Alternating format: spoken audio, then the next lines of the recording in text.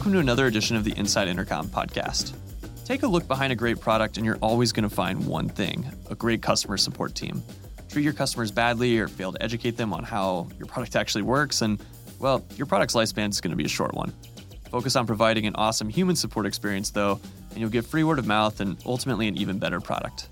No one at Intercom knows this better than our guest for today's show. That's our Director of Customer Support, Jeff Gardner. Nearly 5 years ago, Jeff was hired as our sole frontline customer support person. He's the only person I know who's scaled a world-class customer support team and physically scaled Yosemite's El Capitan a whole 6 times. When he's not obsessing over our customers, you'll likely find Jeff in the mountains. Recently, I had a chance to connect with him from his home outside the Alps and talk to him a little bit about the values that anchor a successful support team.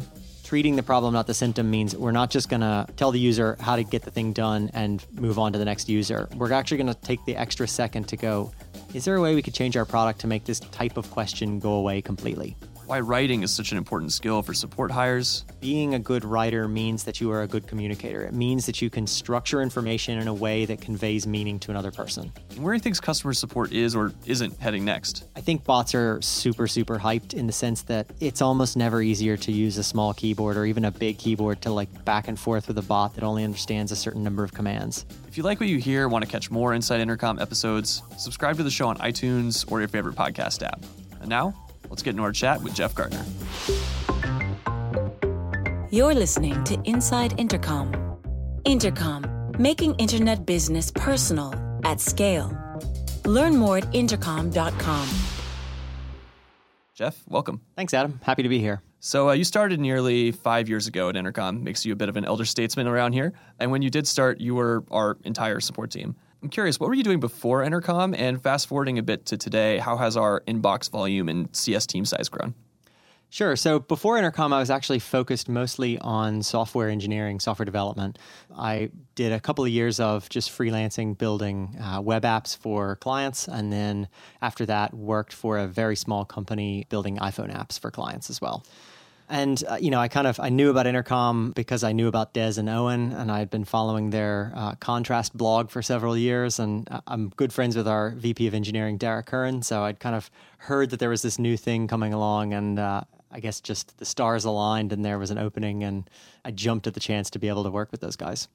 So speaking of development, in your early days, you actually wrote our first iOS app? I did, yeah. I guess I don't know if that was an oversell on my part, but it was one of the things that I think maybe hopefully got my foot in the door. And I remember Owen was kind of going, yeah, well, we need somebody to look after support, but you can build iPhone apps too, right? Okay, cool. Maybe you can do some of that at the beginning as well. And in the beginning, there weren't enough support requests coming in. The inbox was actually pretty quiet back in those days. And so I just had quite a lot of free time during the day between answering customers that I could work on it. Well, I think a lot of our listeners are from very early stage companies. So where if someone is in the case handling support, they probably have several other competing priorities on their plate too. So as that inbox volume began to build up, how are you able to manage those competing priorities and make sure that you had time for these projects, but customers got the treatment they needed? So I guess from early on, customers were always the priority. And so I never really minced words about, yes, I'll work on these other projects. Yes, I'll try to get as many bug fixes done as I can. I'll, do whatever I need to do in the time that I have. But that time is limited and our customers are our first priority. And so as that priority grew and as the load of that priority grew, the other stuff just sort of fell off the plate, and rightfully so, I suppose. And so as we had more customers and they were writing in more frequently, it became a full-time job, and then it became more than a full-time job, and then we started looking around to hire and start to build out the team. Yeah, so when you started to build out the team, you'll have to correct me about the number. I'm not sure if I have this exactly right, but sort of this system around volume of initiated conversations, like for every 35 extra conversations a day, maybe adding a team member or so.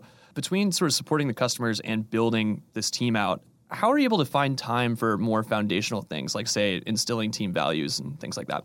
Yeah, it's a slightly simplified version of things, but we did have kind of an idea in our mind of, what was a reasonable workload, what was a workload that left enough time to actually feel like you could give customers, your full undivided attention for the amount of time that they needed.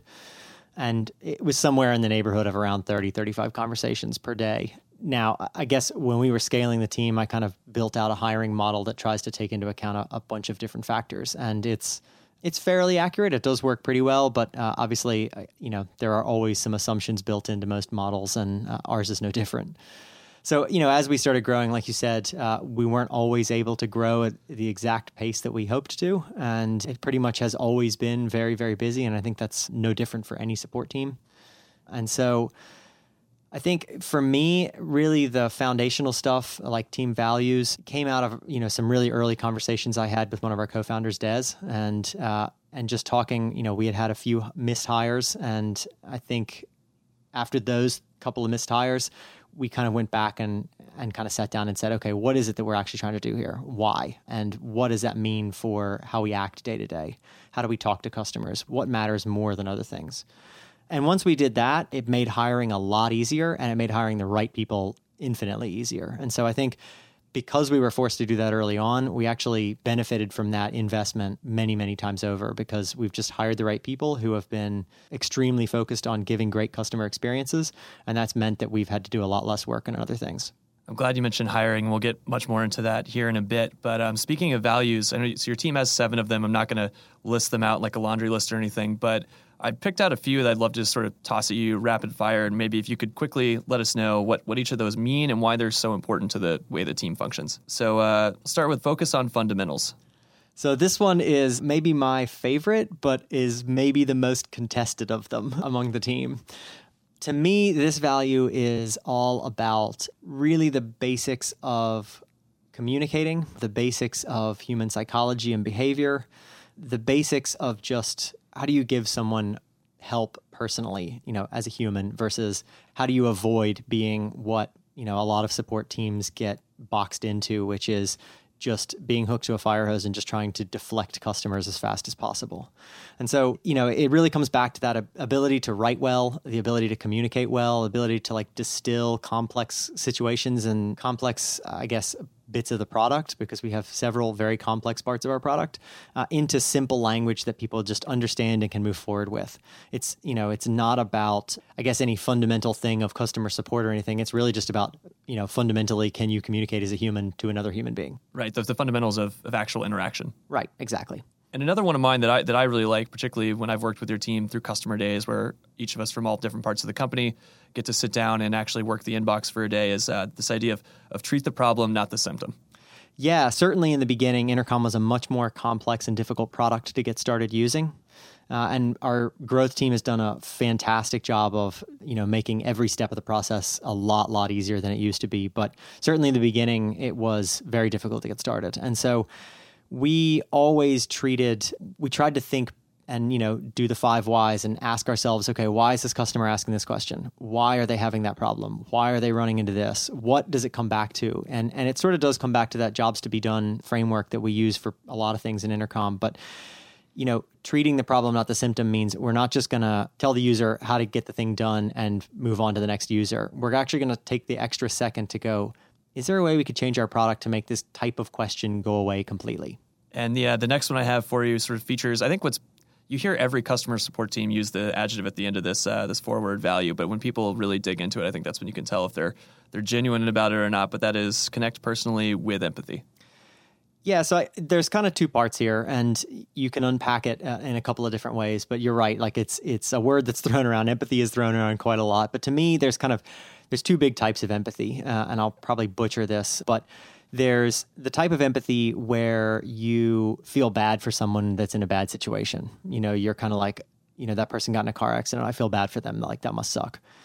Then there's a different type of empathy, which is cognitive empathy. And cognitive empathy is much more the type of empathy where you're actually putting yourself in their position, putting yourself in their shoes, thinking hard on what are the challenges that they're facing? Why are they asking this question right now? And when you connect that with, connecting personally with the person themselves and thinking about their day and thinking about what their challenge is and what they're trying to get done, and why they're writing into you at Intercom, they're obviously having a problem or they're confused about something that's slowing their job down. And so I think it makes angry customers a lot, it takes the teeth out of angry customers. It just gives you a lot better sense of, there's another person on the other end of this line. They are not in a great place at the moment. I'm here to help get them out of that bad place. I'm here to help understand what they're going through and figure out how to fix it for them.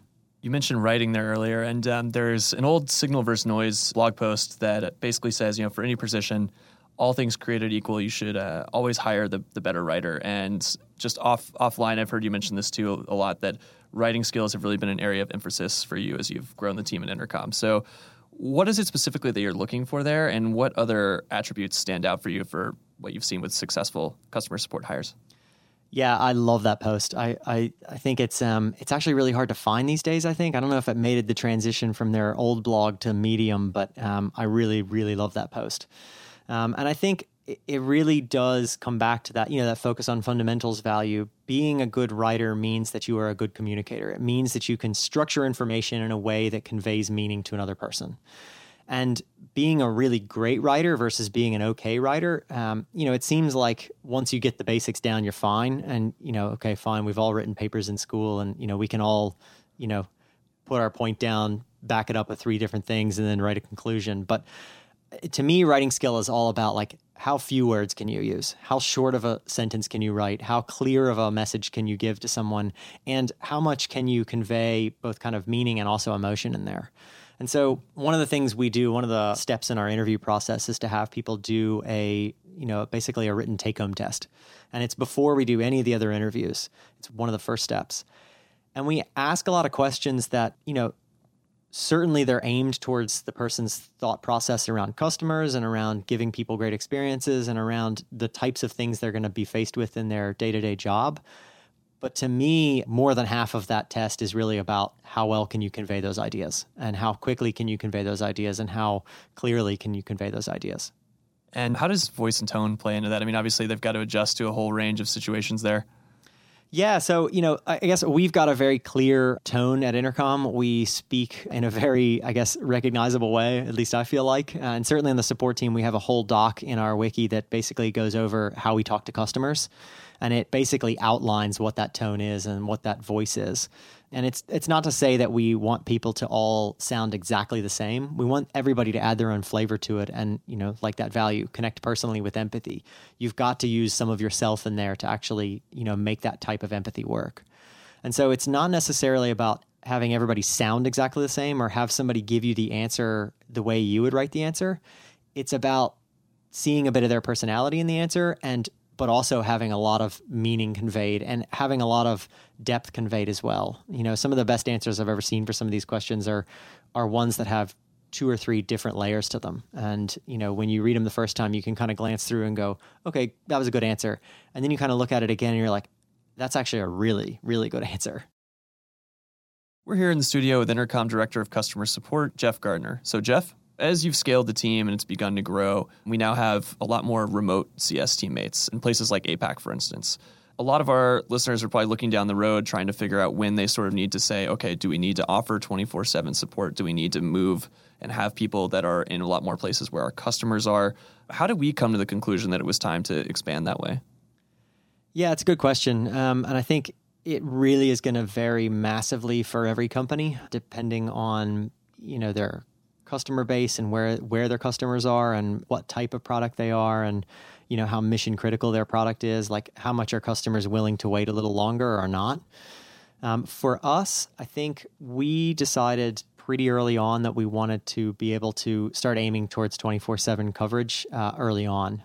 Our mission is to make business personal. And so to us, a big part of that was like having a person ready to talk to somebody most hours of the day, most days of the week.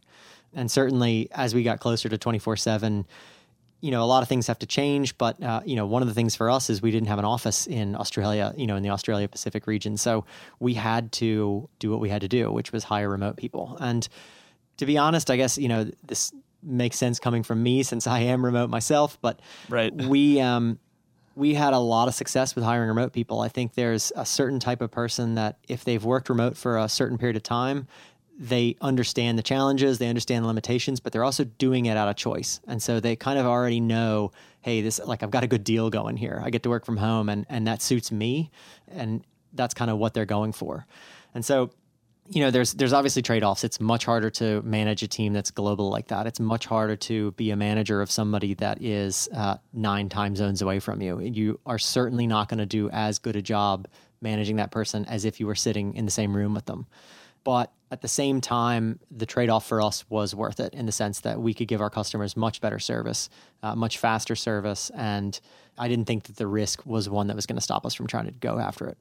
As you mentioned, you're remote. You're in Italy, out near the Alps, and we just opened a new office in Chicago this past fall, which at least for now is home primarily to customer support folks. I think we got 9 or 10 people in that office. As you sort of spread the team further and further, is it harder to get new hires to sort of buy into the value and culture you've established? How do you keep everyone connected with that as the team spreads? It's definitely harder.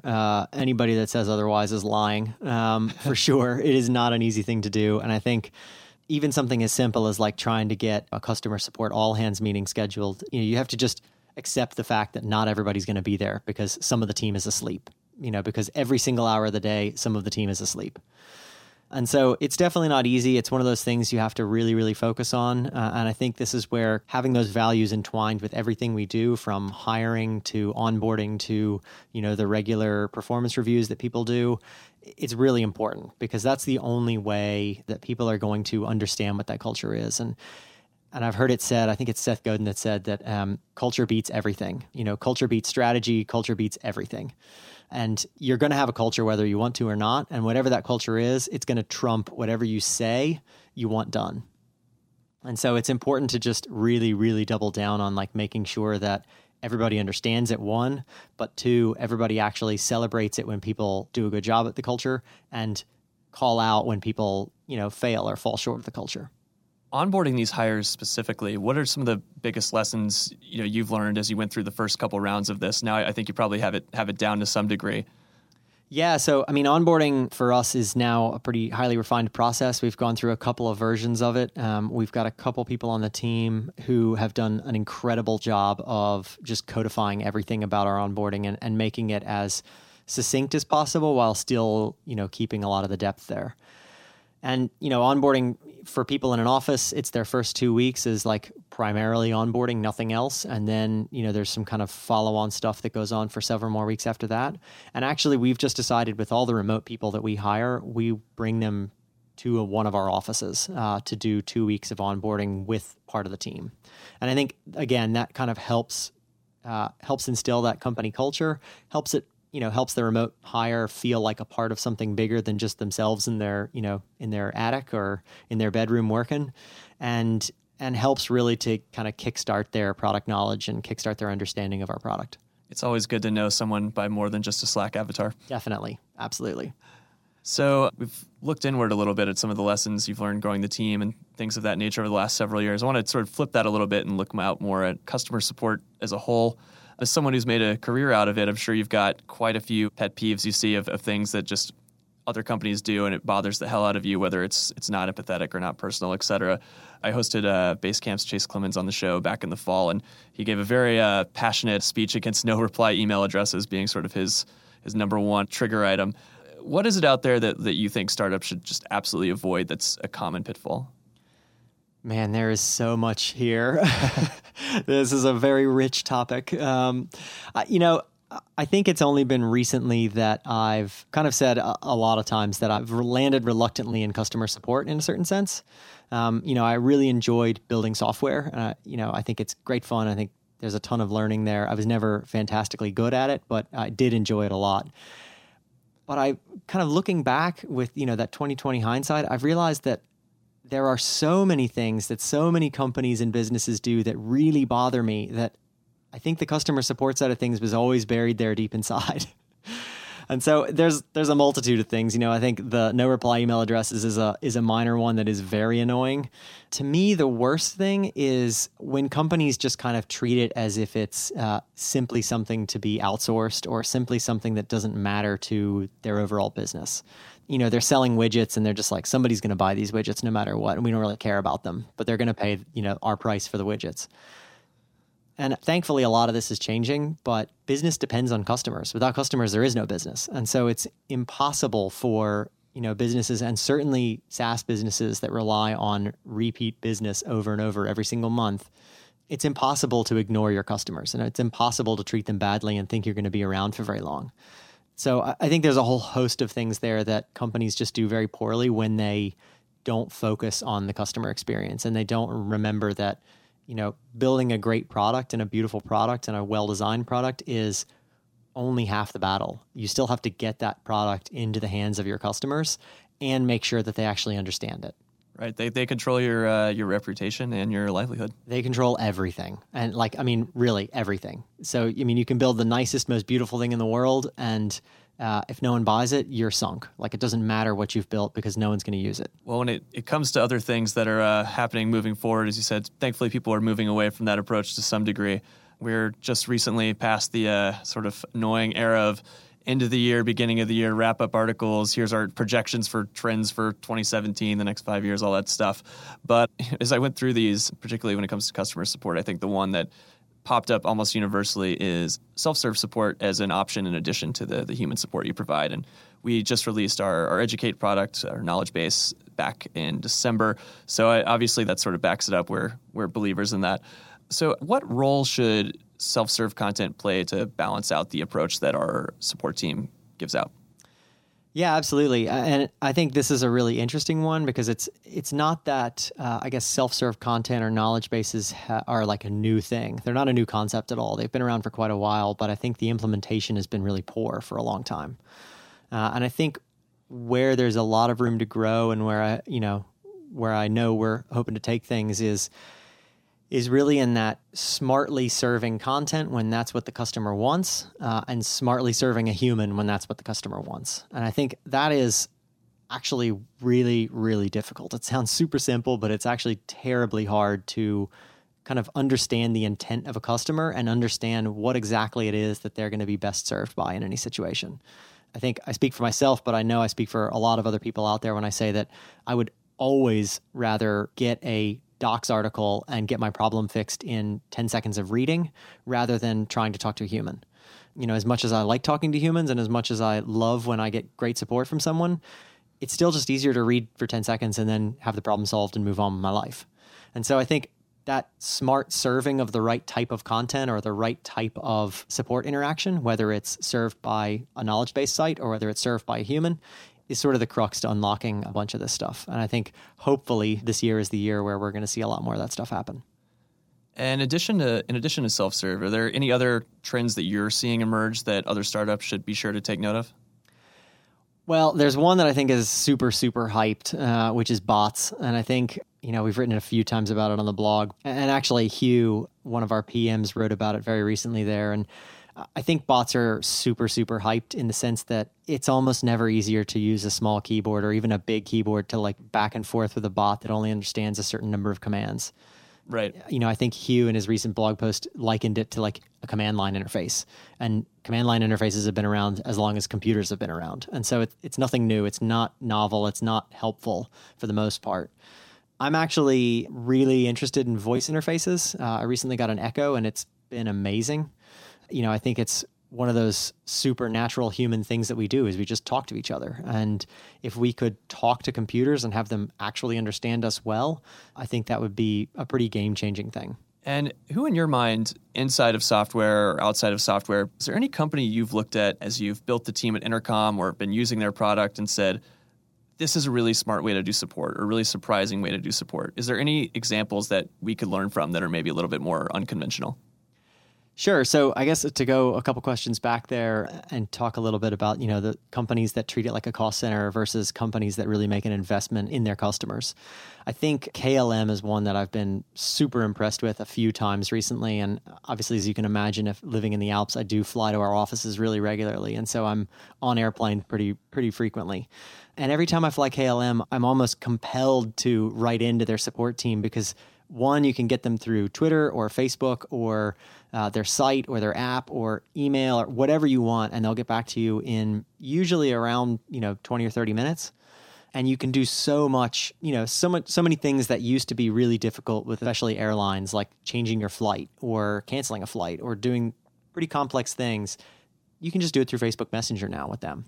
And it really shows that they have thought about it and then gone, okay, we're going to make a huge investment in this, because obviously they get, hundreds of thousands of support requests a week probably.